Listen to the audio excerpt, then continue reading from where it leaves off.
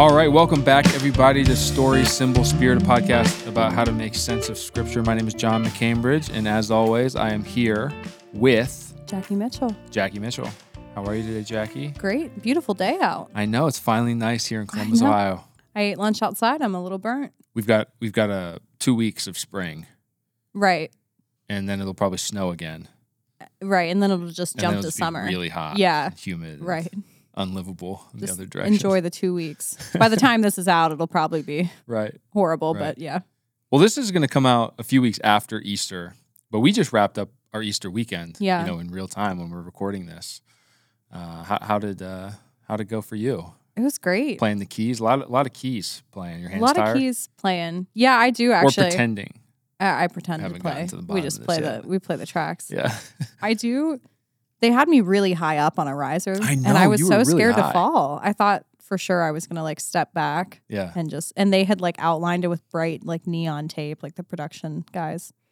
It's kind of funny, as a keyboardist, when you start kind of jamming. Yeah. It's a little bit of a tough posture to look cool and jam in, Yeah, the high schoolers made fun of me on Thursday night. Yeah, and then I a bunch heard of our high schoolers that came to the weekend services made fun of me then too. They were like, you look really funny when you get into a song. And I was like, sorry, I'm worshiping. Well, there's all kinds of cool things you could do on a guitar. I know. Right? And you kind of look cool when you play and with it. a microphone. When you're into a keys part, you're kind of hunched over. And a drummer it's not, always looks cool. No, I know. But the keys, you're just kind of hunched over. You're hunched. You're in the back. I'm really high up for some reason. It's how hard can you really bang the keys? Yeah, it's way harder to look cool, I think, playing keys than anything else, but it's fine. Yeah, but you were pretty high up, so it was a little bit dangerous. I was nervous. Some danger in that. I was scared. So when you were growing up, what was Easter weekend like for your family? We were always involved In the church. Yeah, and so my parents were, both in the choir. My mom was on the worship team. So we were always there. I always tell the story. One time on an Easter weekend, my brother and I were young. My brother was maybe my younger brother was maybe 5 or 6. And someone asked him, hey, how's it going? What have you been doing lately? And he was like, well, we come here and then we go back home. And then we just come here again and we go back home. We've been at so many Easter rehearsals and stuff, just tagged along with our parents that my brother was sick of it. But yeah, we were always pretty involved. I liked Easter. We went to a big church. What was your Easter meal as a family? Oh, ham. Ham. Yeah. Were you, did you have ham as well? I feel it's absurd so. Yeah, to have anything else. My grandma did. She would get or she would actually make a ham, but it was kind of a honey baked ham situation. It was sugar on the outside. And I feel Easter is one of those things that you can't have leeway on what you serve. Everyone on Easter serves a ham. For Christmas, you can go ham, maybe turkey. Yeah. I feel Easter, it's you have to do ham. Well, our Christmases growing up, Thanksgiving was the exact same meal as Christmas. Yeah. And so, and it's not that far apart. That shouldn't happen. Right. You need to set a tradition where those things are different. But don't you feel the only thing... I remember for us, for my grandma's German, so for New Year's, we would do sauerkraut and mashed potatoes and pork. But then, I remember ham at Easter. I don't remember what else. What else is an Easter staple? No, I swear that it's the same meal 3 times a year, Thanksgiving, Easter, and Christmas. It's just mashed whatever, potatoes. You have the same sides. You're eating a green bean casserole, a sweet potato casserole. That's it. You just switch out, are you having ham or turkey? I do Maybe remember, so I don't want to be controversial because the most feedback we've gotten was over my grape nuts hate. Yeah, so my mother-in-law, several people, including your my mother-in-law told me that she really likes grape nuts, and she wanted to let me know that she really likes grape nuts. And then I said, what do you like about it? And she said, well, I do put a lot of sugar on them. And I was like, okay, well, that's grape nuts plus sugar. That tastes better. This is my point. We did get a lot of grape nuts. So I don't want to be controversial, but my grandma would always make an orange Jell-O salad. Do you know what a Jell-O salad is? Oh, yeah, and that's very Minnesota, Wisconsin. Yeah, but it's not really a salad at all. No, it's just a Jell-O. What she would do is orange Jell-O and Cool Whip. Right. In some kind of mold. And then you take it off and it's just a thing of Jell-O that you get or whatever, gelatin. It's not really. Never liked that. It's not really salad at all, though. No, it's not salad. That's a very misleading name. It's crazy to call that salad. It's absurd. You can start doing that with other stuff. Oh, I'm having, chocolate salad. I'm having ham salad later. It's just a piece of ham. Oh, just having a ham sandwich. Ham salad. Oh, yeah. So now we basically go to brunch with with my in-laws, and then usually go over to a friend's house. And like this year we had tacos. So like we kind of nice. like lost that tradition of like this is the Easter meal. We didn't don't think it's necessary. Yeah. I would say that it's definitely necessary on Thanksgiving. For sure, but that's like the central thing of the holiday. I would say when you work at a church, it becomes harder to then also do like a big Easter meal if you're the one who cooks. Yeah, you can't cook anything. I did not do. I was like, no ham. We'll just eat leftovers. It's just. Did you make anything? The night before my in-laws were there, I made like a stuffed shell, and we just like reheated stuffed shells and ate it. Okay. But you just want to nap after all those services. Yeah, when you've done them, it's like it's a lot. I don't even want to eat. I just want to go to bed for a bit. Yeah, true. But it was good. It was a good weekend here. It was great. So happy Easter to everybody, even though this is coming out weeks after Easter. He is still risen. Orthodox Easter, right? Yeah, that's a week after. There you go. Yeah. And then I believe that there were 40 days of the resurrected Christ showing himself to people. And so we're still in it. We're still in the Easter tide is what they call it in church history. Oh, Easter tide. I know that. Yeah, so happy Easter tide to everybody. Today on Story Symbol Spirit, we're going to get into the second half or the second part of Genesis chapter 4. Yeah, we left off on quite the tragedy. Yeah, where did we leave off exactly? Was it verse 10, verse 11? Yeah, God was saying, "What have you done? Listen, your brother's blood cries out to me from the ground." Yeah, so last episode we saw the beginnings of sin in action. So from a story standpoint, one of the interesting things about this is it's kind of like the death that Adam and Eve released into the world is now taking on a life of its own in their own offspring. Yeah. And so Cain embraces this death, not just as something that he is subjected to, but he takes it upon himself to bring that upon somebody else. Yeah, for the symbol, or not symbol, the spiritual aspect, we saw that this was a power, and that like we saw the clear like pathway to sin here, I would say. Like God warns Cain, we talked about this last week. Yeah. Sin is crouching at the door. If you don't do what's right, it will lead to sin. Right. And then we see sin. And so we see that power take hold of him and him make that choice to lean into that and to not do the right thing. Yeah, because once again, God comes to him and sort of invites participation in the good. Just like he did with Adam and Eve after they eat from the tree. And he says, what what happened? Why are you hiding from me? Who told you were naked? Yeah. And he invites this confession. It's sort of this moment of grace, and they don't quite take it. And Cain certainly doesn't take it because he says, how would I know where my brother is? Am I my brother's keeper? Right. It's not even like a blame of other people. He kind of blames God directly there. Yeah. He's kind of being like a rebellious teenager. When you ask teenagers normal questions. And it's like a really hostile answer. And you're like, whoa, okay. I remember doing that to my parents. For sure. My poor parents. How was your day at school? It's fine. Okay, it was fine. Why would you ask me that? What's wrong with you? You're so annoying. I know. And so, Cain takes the life of his brother. What we talked about last week is the life of perhaps his twin brother, which is quite. I mean, that's quite a tragic thing to even think about. Yeah, and we talked about for Adam and Eve, this is like their hope was their offspring. Yeah, according to the promise, the head of the serpent. So to see one of their offspring sin so egregiously, and the other one be killed, it feels like there's hopelessness again for them. Right. So one thing that's kind of interesting is while Adam and Eve are certainly the ones who bring sin and rebellion into the world, the Jewish people, the people of the Old Testament, they always looked at Cain as the archetype of a sinner. Yeah. Because of what his sin was and the way that takes the consequence of Adam and Eve's turn from God and unleashes it into the world in such a bad way. And so we talked last time about how the word for sin in Hebrew is chata, and in Greek it's hamartia, and it means to miss the mark. And specifically it means to miss the mark of being a human being. And so the first 10 episodes that we've been doing this, we've been talking about what it means to be a human and what it means to be a human in God's world and what it means to be an image. And there are certain things that you're supposed to do. And there's a role, a task that we have. And so the sin that we see is fundamentally doing the opposite of that which we were created to do. Instead of bringing life and flourishing, Cain takes an innocent life and spills his blood onto the ground. Instead of creating, he decreates. Instead of bringing order, he brings disorder and chaos. Right. It's like the opposite of what it means to be a human.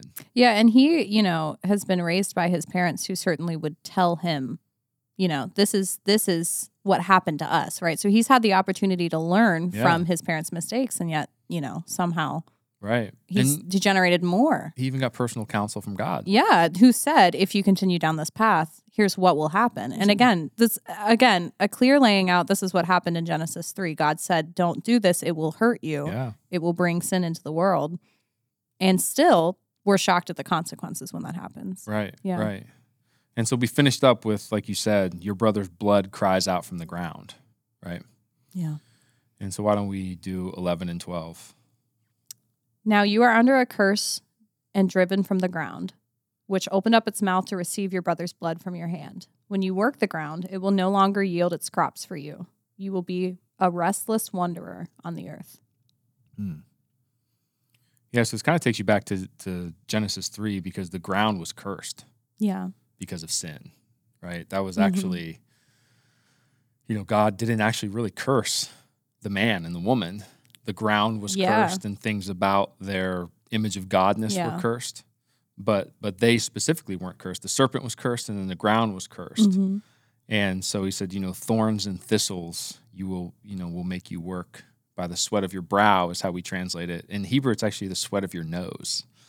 I get that, yeah. Which is interesting. So that your nose is the center of your face. So most of the time in the Bible, when it says something about a face, it's usually nose. Interesting. Because it's like the center part of your face. And so it's like the center of, what people look at. Mm-hmm. So from the sweat of your nose, you'll work thorns and thistles. And that's what he told Adam, Cain's father. And now Cain is cursed from the ground. Yeah. So the ground was cursed from Adam. And now Cain is cursed from the ground. He says that the ground will no longer yield literally its strength to you. Yeah. So if you can't work the ground and produce fruit, what are you supposed to do? Right. So, what else is there? Yeah. So not only was it hard before, now it's impossible for him. Yeah, exactly. He specifically is cursed from the ground. And so if you can't grow your own food, if you can't, do that on a piece of land, then you have to wander. Yeah, forage. And so Cain is forced to become a wanderer because the ground's not going to yield to him and it's not going to give him its strength. And so the kind of symbiosis that you see between man and earth, man and creation, created order is fractured. And so for Cain, there's a profound alienation now. Mm-hmm. And so he's just going to be a vagrant and a wanderer until you go back into the ground. That's kind of the sentence that he gets for this. And it's interesting, again, you have to ask yourself, is God punishing Cain here? Is this like a punishment? Because that is the way that we want to look at it. That's how we understand justice and crime and punishment. Yeah. But it's not really actively a punishment from God. If you read the narrative, the innocent blood is spilled onto the ground. Yeah. And has now, the ground is cursed. He spills innocent blood onto the ground. Yeah. And so now the ground has cursed him back. Well, and we ended the last podcast asking an open-ended question, which was, what do you think justice would be in that situation for Cain, right? Right. And so for us, if we were honest with ourselves, our punishment would be probably death or pain to Cain directly. Right. But God doesn't do that. Right. Yeah, exactly. And so Cain is told that he can't farm. Yeah. And so he's going to wander for the rest of his life. And so then how about 13 through 15? Cain said to the Lord, my punishment is more than I can bear. Today you are driving me from the land, and I will be hidden from your presence. I will be a restless wanderer on the earth, and whoever finds me will kill me. But the Lord said to Cain, not so. Anyone who kills Cain will suffer vengeance 7 times over. Then the Lord put a mark on Cain so that no one who found him would kill him. Yeah, interesting, right? So Cain gets it. He's done. You know, I mean, if the ground is not going to yield his strength to him, if he's cursed from the ground because of the blood that he spilled on it, he's not going to have a flock. Yeah. He's not going to be able to make his own food. He's going to be wandering around in the wilderness, and so he becomes easy prey for anyone who finds him. Right. Right? He has no protection. He has no means to trade. He has nothing available that can help him relationally make ties with people. And so, he's like, someone's going to find me and they're going to kill me. Right. And you and I read that and we're like, why does he think someone's going to kill him?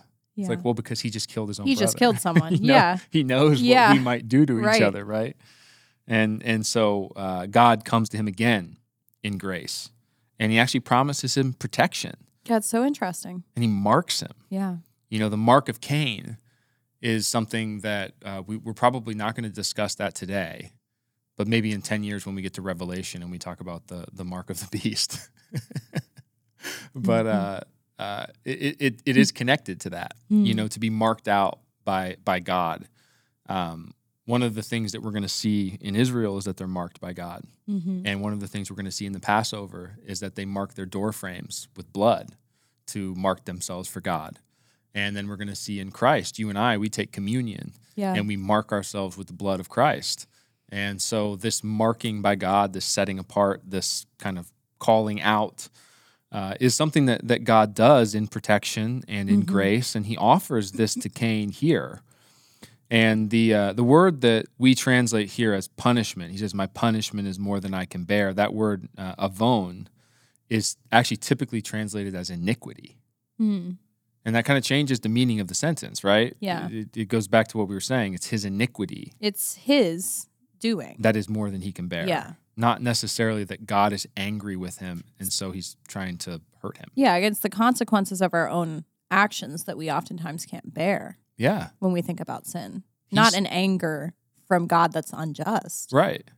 Because he spilled the innocent blood. Right. God warned him and said, you can master the sin that's crouching at your door. He doesn't do it. Right. And he embraces death. And so it's his iniquity that puts him in this position. And actually here, what we see is that God gives him grace. Yeah. And he gives him grace in such a way that it's actually somewhat problematic for us. This does not fit our definition of justice. Right. Like, this is not eye for an eye, tooth for a tooth. That will come later in the law. One of the things you're going to see here in the next few chapters and books is that because this is the way that we kill each other, God has to give his people rules and laws in terms of how to deal with that, right? Yeah. Because, eye for an eye, tooth for a tooth is not good. Right. It's not the ideal situation. No, of course not. There should not be a first taking of the eye. But there should be no eye that we have to take another eye for. But we insist on making things a little bit complicated. Yeah, because that's the way that it is. Right. Of course. I mean, we've already seen this. This is already more complicated. Yeah. Yeah. And so this is really not our understanding of justice. Mm-hmm. This is God being merciful and long-suffering and gracious and slow to anger and abounding in steadfast love. And so he meets Cain where he is. Mm-hmm. He alerts him that he's cursed from the ground because of the blood that he spilled onto the ground. Mm-hmm. And then Cain says, well, I'm going to die. And God says, no, you won't. Yeah. I'll protect you and I'll mark you. And so then 16 through 18. Yeah. So Cain went out from the Lord's presence and lived in the land of Nod, east of Eden. Cain made love to his wife, and she became pregnant and gave birth to Enoch. Cain was then building a city, and he named it after his son Enoch. To Enoch was born Irad, and Irad was the father of Mehujael, and Mehujael was the father of Methuselah, and Methuselah was the father of Lamech. You're not familiar with those names? No, not a name I encounter a lot, so bear with me. So Cain is living now in Nod, which in the Hebrew means wandering. Mm. And so I think it means he's living in the wilderness. He's trying to make he's trying to... Not much out there yet. No, preserve his life in the desert. Yeah. Because like I always say, remember this is the Middle East. The wilderness is not the jungle. The wilderness is the desert. Yeah, yeah. And so he's wandering in Nod. And as you can see in terms of biblical geography, he's pushed further east. Mm-hmm. So when Adam and Eve sin, they go east of the garden. East. Yeah. And now Cain slays his brother at the door of Eden and is then pushed east of Eden. So we go east of the garden. Now we've gone east of Eden. One of the things that you're going to see is Babylon. It's way to the east. Mm-hmm. And so the east represents, eastward represents movement away from God in terms of biblical directions and cardinal directions and, Makes and all of sense. that. And so he gets pushed further east. And on this topic, when Israel enters the Promised Land after 40 years of wandering, it's weird because the Jordan River runs along the east side of the Promised Land, Mm-hmm. and they're coming kind of from the southwest from Egypt, Mm-hmm. and they circle all the way around so that they go through the Jordan River from the east towards the west. Mm. And the reason is because this eastward movement represents away from God, and so coming into the Promised Land, it represents moving towards God. Interesting. So that's the symbol, aspect. Even directions have symbolic significance in the Bible. And so by the grace of God, he knows his wife, and he has a son named Enoch. Mm-hmm. And Enoch, Cain cannot work the land because it won't give him its strength, and so he builds a city. Yeah, it's interesting that this quickly he starts building a city. Yeah, so Enoch means dedicated. Mm. So it's like a son who's dedicated to God, probably for the grace, that God has shown. And then Enoch has Irad, which means fugitive. Mm-hmm. And then Irad has Mahujael. And this means smitten of God. But like smitten not in the cute sense, like we talk about smitten by love, but like being smited. And so even the names of the kids, you can start to see it's getting a little bit dark. It is crazy that people would name their kids. Right. To me, as a modern person, something that means something like that. It's always fascinating to me in the biblical narrative that people name their kids something like blotted out by God. Just not how we name our kids anymore. Yeah, true. That would be it. This is my son blotted out by God. Yeah, and you'll see the significance of this. I've heard somebody talk about how Abram means exalted father. Mm-hmm. And what is the main storyline of Abram's life? He is the father to many. At the end. Yeah. But up until then, he doesn't have kids. Yeah. So imagine living your life being named exalted father, fatherless. And he and Sarai at the time have resigned themselves to being without kids. Right. Because they're really old by the time God calls him and makes the promise to him. Mm-hmm. And so names mean a ton. I think we talked about this a few weeks ago in terms of the names that we give people and what that means to us. But, it's actually, historically speaking, it's kind of interesting because the Hebrew in this sentence is somewhat unclear. And so, it says that Cain built a city and then named it after his son Enoch. And then it talks about Enoch's son Irad. But there is actually a way to read this in the original language where it says that Cain built a city and named it after Enoch's son, Irad. Oh, interesting. And so the reason that's interesting is because in the ancient Sumerian, which is like an ancient culture from around that same people group, and the ancient Babylonians, they maintain that the first city ever built was Eridu. Oh, interesting. So there's this kind of common understanding of the first city. Yeah. Right? Irad, Eridu. What a different meaning to name a city after something that means dedicated versus something that means fugitive. Yeah, true. So it's an interesting thought point there. Yeah, the building of a city is out of necessity. Yeah. Because the ground won't yield its strength to him. Yeah. Right? You have to build protection. Yeah. And so according to the biblical picture, this is where city life comes from. It comes from Cain, and it comes from him being unable to farm the ground like he was originally supposed to. Mm-hmm. And so here we are.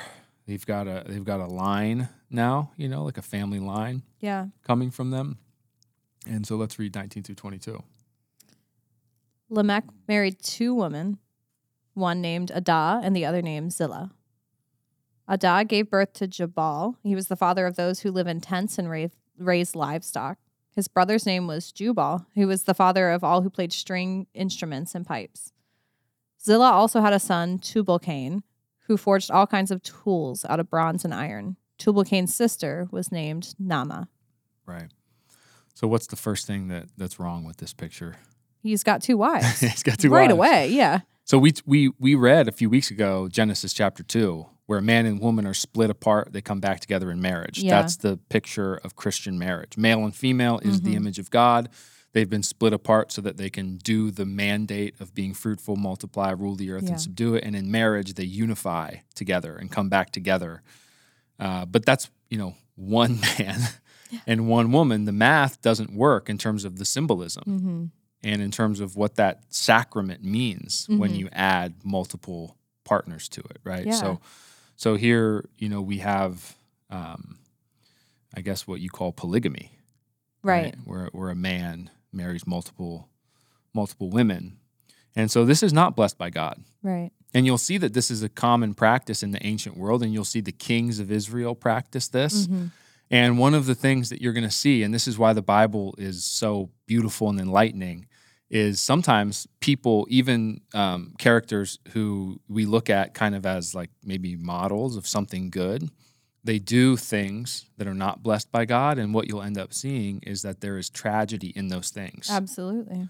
So polygamy does not work for Israel. Yeah. It doesn't work for the kings. I mean, what was Solomon's problem? Right. He had too many wives, Too many and he wives. listened to all of their, religions and their gods. Yeah, and he was marrying for political reasons, and he was, worshiping their gods. And so the fall of Solomon, which then leads to the splitting of the nation after his son, can kind of be traced to this practice of polygamy. Yeah.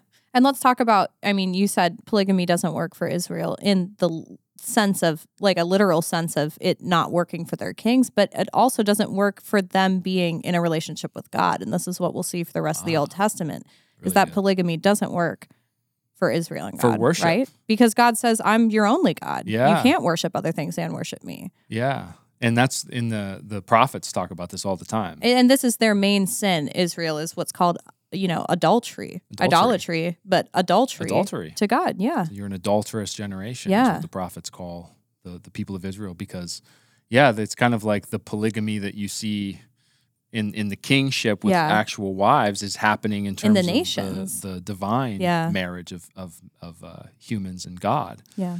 And so that's really, it's a really good point. So it's not endorsed by God. Now, we have to see that in the Bible, not everything that's described is prescribed. Yes. Right? People get this wrong. You get this wrong. Polygamy is mentioned in the Bible, so people think, well, that must be endorsed. But it's not working, clearly. Someone, and I like when people ask these questions. Yeah. It's just an interesting thing. Someone texted me today because they're reading through the book of Judges, and they got to Judges 19, which is like a brutal scene of like rape, and it's terrible. And, their question is kind of like, how can this be in the Bible? And the answer is like, well, because we do those kinds of things. Yeah, how can the killing happen in chapter 4, not because of God, but because of Cain? Right. Yeah. And that, just because that happens certainly does not mean that that's prescribed. In fact, one of the most beautiful things about the Old Testament is it is such a self-critical analysis of their own people. Yes. They highlight the iniquity. Which is interesting, because if you look at, if you want to highlight the greatness of your nation, you want to look at the history books, really, this is not the stuff that you'd want to look at. No, it's not. It's not a very good picture that they paint of it, right? And so just because it's in there certainly does not mean that it's endorsed. And polygamy is not endorsed by God. And so that you immediately see that something is wrong. Now, he has 4 children with these 2 women. The wives are named Adah and Zillah. And so it's kind of interesting. Adah means dawn, like the dawn of the morning or whatever. She has 2 sons, and Jabal brings forth nomadic shepherding. Right? Is that that's Jabal? Is it Jabal and Jubal? So close. Isn't that crazy Jabal to name your and kids Jubal. Jabal and Yeah, Jubal? That's when you call for your kids, just both of them come running to I don't either know. name. I don't know what those. You those cannot names mean distinguish either. that. Well, okay, Jubal, I'm interested in, brings forth musical instruments. Yeah. Makes me think of the word Jubilee. Oh yeah. I'm not sure if that's. I don't know. I don't know either. Good question. That's my musing there. Yeah. So Jabal brings forth nomadic shepherding. Jubal brings forth musical instruments, the lyre and the flute, which actually are the earliest and most simple instruments that we know of. Yeah. You can carve a flute pretty easily out of just anything, really. Yeah. Right. So it's kind of, again, like the literal nature of the Bible. Like, I don't know if actually Jubal was the first person to ever make those, but those are the first instruments that we know of. Yeah. It's kind of interesting. It's very the interesting. First stringed instrument. And it's very interesting that instruments are mentioned this early in the text. Sometimes we think that like that side of like art or, you know, creation of art and worship in an artistful sense comes much later, but it's here in chapter 4. Yeah. And so all this seems good. You know, Dawn, Adah, gives birth to 2 sons who seem to be bringing civilization forward. It's like invention and progress and culture and good things, right? Mm-hmm. And then Zillah means shadow. Mm-hmm. So not so good. Ominous. And so her son Tubal-Cain brings forth metal, iron, and bronze. Mm-hmm. And so again, doesn't have to be bad. In fact, taking those things and making things out of them is a good thing. Right. Right? You can make technology that can do good things, but that is also literally how weapons were made at this time. Right. And so I think what this is pointing towards is the weaponry and, you know, what we might do with these things. Right. So it's kind of interesting. Like, you know, these are the first generations that are being spoken of in the Bible. And within this very family, you see good and you see bad. Mm-hmm. And that's a pretty good depiction of humanity, right? Mm-hmm. This is what we see in people. This is what we see from even progress. You know, music and shepherding and the ability to take the raw elements of the world and to make something. Those are all good things. But there's also the shadow side of all of that, right? And our technological age for us has ushered in medical advances and comfort and the ability to cure diseases and all of the prosperity that we get to enjoy. But it has also ushered, and we have experienced, the ability to kill at a scale that has never before been seen. Yeah. Right? The same brain that creates an antibiotic, it's the same brain that creates a nuclear weapon. Right. You can use it for what you want to use it for. Yeah, so they start to gain more things that they can steward for good or bad. For good or bad. Right? And so the situation becomes more dire as we gain these larger scale like technologies. Right. And it's an interesting meditation on sin because like even in the garden, like was the fruit of the tree of the knowledge of good and evil inherently bad? No. It's what they did with it. Right. And so sin, and that's what Satan does, right? That's what the serpent in the garden did, is he takes this thing that's actually good, and there's just this little twist right, where you can make it destructive, and he brings death into the world. My husband will love this. Here's our Spider-Man Uncle Ben moment. It is so akin to the famous quote from Uncle Ben in Spider-Man, with great power comes great responsibility, right? So they're gaining power, but they have to leverage that well because the results can be dire. Right. And sin is a disaster because it takes even that which is good and bends it towards the possibility of evil and destruction and kata, missing the mark of being a human. So this is what we see in the first few generations from Cain, and we get to Lamech, and so Lamech starts to speak here. Let's do 23 through 24. Lamech said to his wives, Adah and Zillah, listen to me, wives of Lamech. Hear my words. I have killed a man for wounding me, a young man for injuring me. If Cain is avenged 7 times, then Lamech 77 times. Yeah. So yeah, you start to see some stuff here. But one of the things you don't see, because this sounds silly to you and I, is that for the culture at the time, this is a song of seduction. So like you can kind of understand like bragging about yourself and how good you are or whatever. And so this is a song. Oh. Right? So he's using the music and he's using this thing to brag. This is not a confession of sin. This is a bragging of sin. This is a bragging of sin. And he's glorifying himself. Yeah. Which is the theme that we've seen so far. Are you going to glorify God, or are you going to glorify something else? If it's something else, it's probably going to be yourself for some reason in some way. So he's glorifying himself with like a seductive song to his wives, you know, about how good he is and crazy to brag. If Cain is avenged 7 times, I'm much worse and I'll be avenged 77 times. Yeah, and so okay, So this is supposed to show the spiral of violence. Yeah. That happens with sin. You know, he's literally bragging about being violent. And you think about what he's saying. Cain is avenged 7 times. Who's avenging Cain to the 7th time? Yeah, God. God. Yeah, Cain's not avenging himself. Right. God's protection is that if something happens to you, I will avenge you to the 7th time. Yeah, so that's a pretty bold claim to say. Right. God can avenge me 77 times. And he doesn't even say that. He says that he'll avenge himself. Yeah. 77 times. So again, you're making yourself God. Yeah. You're making yourself better than God. You're glorifying yourself and all of that as if you are God. And so just like in the garden, to take what is God's, which, the prophets say vengeance belongs to the Lord. Yeah. Right? And so when Jesus says some of his, sometimes Jesus can be confusing because he talks about peace and he talks about turning the other cheek and he talks about praying for those who persecute you. And yet at the same time, he has some of these deep pronouncements of judgment and wrath that's going to come from God. And that's just him taking the theology of the Old Testament, which is that vengeance is of the Lord. Yeah. It's not yours to have. Yeah. Right? And so we humans get in trouble with that. And you can already see right here in the very beginning that Lamech is struggling with this idea because he thinks that what God promised Cain's not enough. And if something happened to him, he would take that and take it to the nth degree. Right. And so, the depravity of sin and death has taken hold.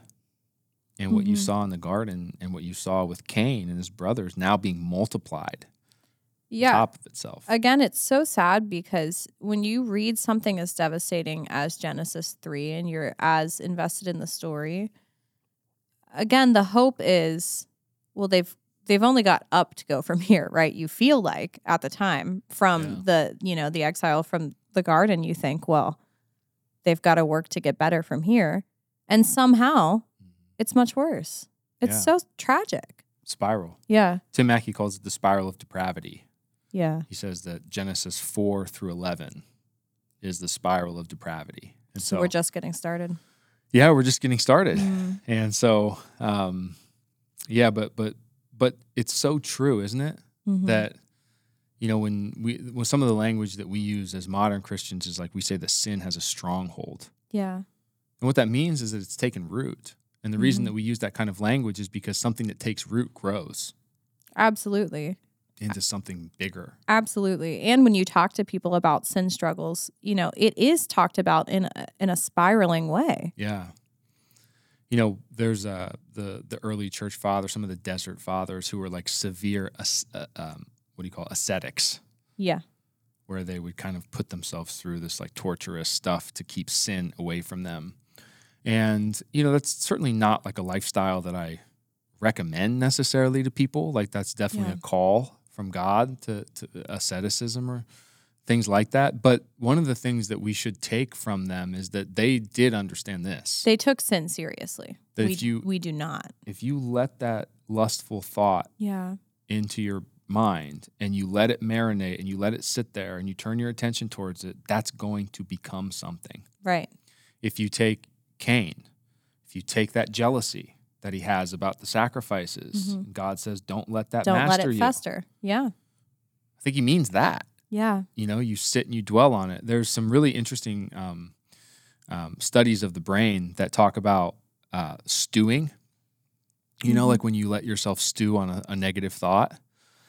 And basically what you do when you do that is you're building synapses, like you're building electric connections, you're building something into your brain. And so when you get mad at your job, at your boss, and you drive home from work and you have that conversation where you give them a piece of your mind 50 times, that's not actually you venting in a healthy way. That is you creating something in your mind that's becoming real. Yeah, and we can do that with thoughts that end up becoming a much larger problem than they are because we've stewed on them.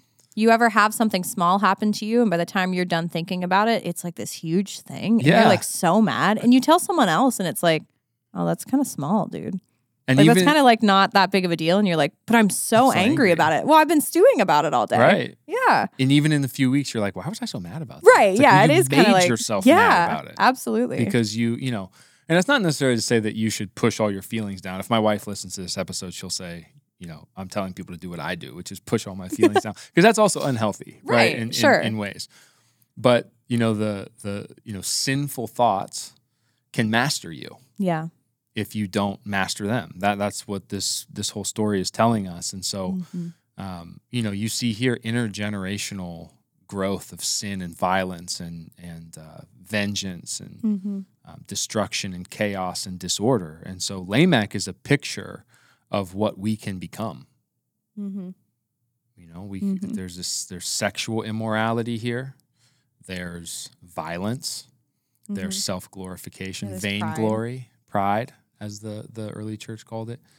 And so all of that is possible, and sin has the ability to build that into you. Yeah. We cannot look at this story and say, I would be so much better than fill in the blank. It's a bad way to look at this narrative for the rest of the Old Testament, really.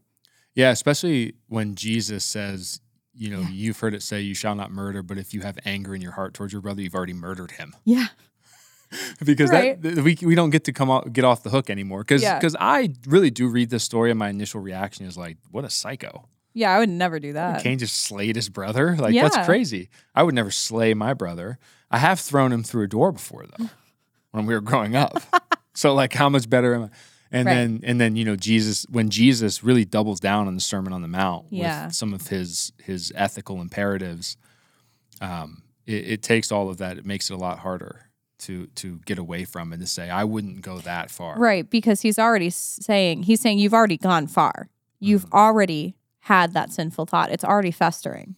And he's saying in your heart is such that you would do something. Your heart like that. wants to do it. Yeah. You're just saying, I guess I won't do it, but in my heart I want to, which is not any better. Our hearts are still infected. Exactly. Yeah. Exactly. So let's close with 25 through 26. Yeah. And then talk about what we're going to do next week. Adam made love to his wife again, and she gave birth to a son and named him Seth, saying, God has granted me another child in place of Abel, since Cain killed him. Seth also had a son, and he named him Enosh. At that time, people began to call on the name of the Lord. So we'll talk a little bit about this next episode, but again, you see the grace of God. Yeah. And you see a new son through whom people are going to begin to call on the name of the Lord. Mm-hmm. So like this Cain and Abel thing did not go well. Abel's dead, and Cain has produced Lamech. Yeah. And so what is God going to do? Is he done with humans? Is he going to let us destroy ourselves? And what you'll see over and over in the story is he's not going to let us destroy ourselves. And so here's again is grace. Yeah, here's a new hope for new hope. Star Wars, stop it. I didn't want You're you such to a Star Wars person. Oh, sorry. My husband's a Spider-Man reference, and I accidentally said a Star Wars reference. Well, you know, I think it's interesting that this still ends on a hopeful note. We still have that thread of the promise.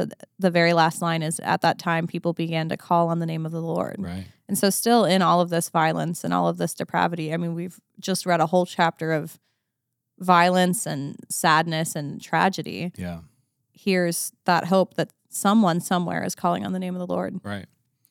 The grace of God. It's grace all the way down. That's one of the things I want people to understand as we do this podcast is that false depiction of grace in the New Testament, law in the Old Testament, it's not true. Yeah. That is a false description and therefore a false bifurcation of the way that things were. We've seen grace so many times already in the first 4 chapters. Yes. God has met everything with grace and almost nothing with wrath. Yeah, we are the ones who prescribe what we would like to happen, which is we'd like more wrath to happen usually. Yeah, because of our understanding of justice. Yeah. And we'll even see this in the flood. It's actually somewhat confusing. Mm-hmm. You know, does the flood come from God or is the flood man-made in the sense of consequences? And so we'll talk about that. And I think that the answer is that it's both. But so far, it's just been grace upon grace upon grace.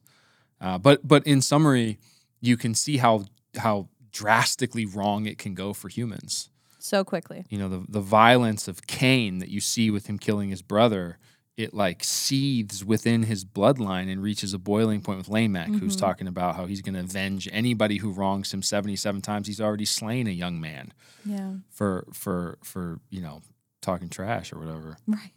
And so you see the sin in the garden is multiplied, and we as humans have incredible gifts of transformation. We can take the world and we can make it into something. We can bring beauty and goodness and order, and but we can also take the world backwards. We can use those powers and chata. We can miss the mark and do exactly the opposite of what we're supposed to do.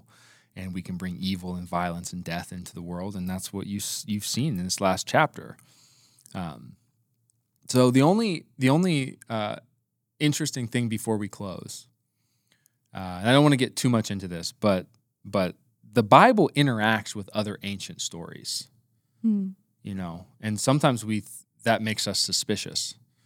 But when we stand up and we preach and we teach the gospel, we interact with our modern stories all the time. Yeah. Right. So that doesn't, so what we'll talk about is like there's a Babylonian flood story. There's flood stories from the Far East. There's flood stories from almost there's North American, Native American flood stories. Like the flood story is universal. Yeah. And, every culture or faith has a different interpretation of what it means and what's happening in that and what God is doing in that. But you see the Bible interacting with these stories. And so the stories... the ancient stories of cities, a lot of them have to do with a man being murdered and then a city being built on his bones. So even like, this is a little bit later, but like the story of Rome is the story of Romulus and Remus, and they're brothers. And so they find this place, and Romulus, who's one of the brothers, traces the city, probably with a wall, and then his brother Remus jumps over the wall and tries to change the city limits. So some kind of like questioning or rebelling against what Romulus has set in that limit. And so because of that, Romulus kills his brother. Sounds like something we just read. And that's how Rome is built. Now here's the difference. Rome looks at Romulus as being triumphant. Yes. In that. Just like by the time we get to the end of this chapter, there's pride and triumph in sin. Lamech thinks himself triumphant. Yes. And yet the picture that the Bible's painting is that not only are you not triumphant, you're missing the mark of being a human. Yeah. You're destroying the world. So this is one of the crazy things that happens when Christianity starts to take off, is you have this exactly opposite narrative of a lot of parts of morality. Honor does not come from how many people you killed, but in a lot of, ancient cultures, that was exactly how you earned honor. Exactly. Even David. Yes, I was going to say that earlier. Because the song that gets sung to Saul is that Saul has killed his thousands, David's killed 10,000s. And sounds like the song of Lamech. It sounds like the song of Lamech. It sounds like Romulus and Remus. Yeah. The might is right. The strong will survive. But even David, he is that, and it seems like the conquest and him as a king, that is what he's supposed to be doing at that time. But God tells him that David's not allowed to build the temple because he's a man of blood. Yeah. So even there, you see some kind of like, no. Like, I know you're killing a lot of people and you're getting a lot of fame for that, and you're like a mighty warrior, but something about this is not right. Yeah. And so there's these just antitheses that the biblical story brings to all of these ancient stories, where the narratives are somewhat similar. A brother dies. Good for the brother who killed him, because might is right. Yeah. And then the Bible says, no, the ground has cursed him because that's such a bad thing. Yeah. And so, the Bible is revolutionary in that way. I think we're all still tempted to do the whole might is right thing. Absolutely. And the Bible speaks to something else. And so here we are. The end now. Seth has been introduced. Mm-hmm. And next time, we are going to talk about Genesis 5. Mm-hmm. Okay, so I'll preface this with two things. The first thing is that this is one long genealogy. That's all it is. Yeah. And so most people will skip this when they read it. This is like if you're going to be tempted to skim, this is the first part you're tempted to skim of the Bible. And look, I did seminary and I had to read through the whole Bible and I had to read entire books in a week. And so I skim these parts. Like I will admit that I'm guilty of that. In any kind of annual Bible reading plan, I'm probably skimming these parts. There is importance in these genealogies, which is like the Gospel of Matthew opens with a genealogy, right? So like genealogies matter in the ancient world. And so it's important. It is important to read them, but of course we don't really know how to read them. And so we'll talk a little bit about what this genealogy means. And then I think we're going to talk about something very interesting because we're going to talk about how long these people are living. Yes. In these genealogies. If you do read the genealogies, that's the question that'll jump out at you right away. So we're going to talk about what it looks like to interpret that. We're going to give some different options for what's going on there. And we're going to show that there's no need to be scared of stories like that. It's okay. Absolutely. It's okay. And so we have ended Genesis 4. We're really flying through this. Oh, yeah. I'm sure you guys are all like, slow down. Let's go. Yeah. Whoa. All right. Well, all right. Anything else, Jackie, before we wrap up? No, come back next week to hear me butcher even more biblical names. Ooh, It's just a whole chapter of me just struggling. I'm going to grade This is why you made me read. Of course. Thank you. Yeah. I appreciate it. All right. All right. We will see you guys next week on Story Simple Spirit.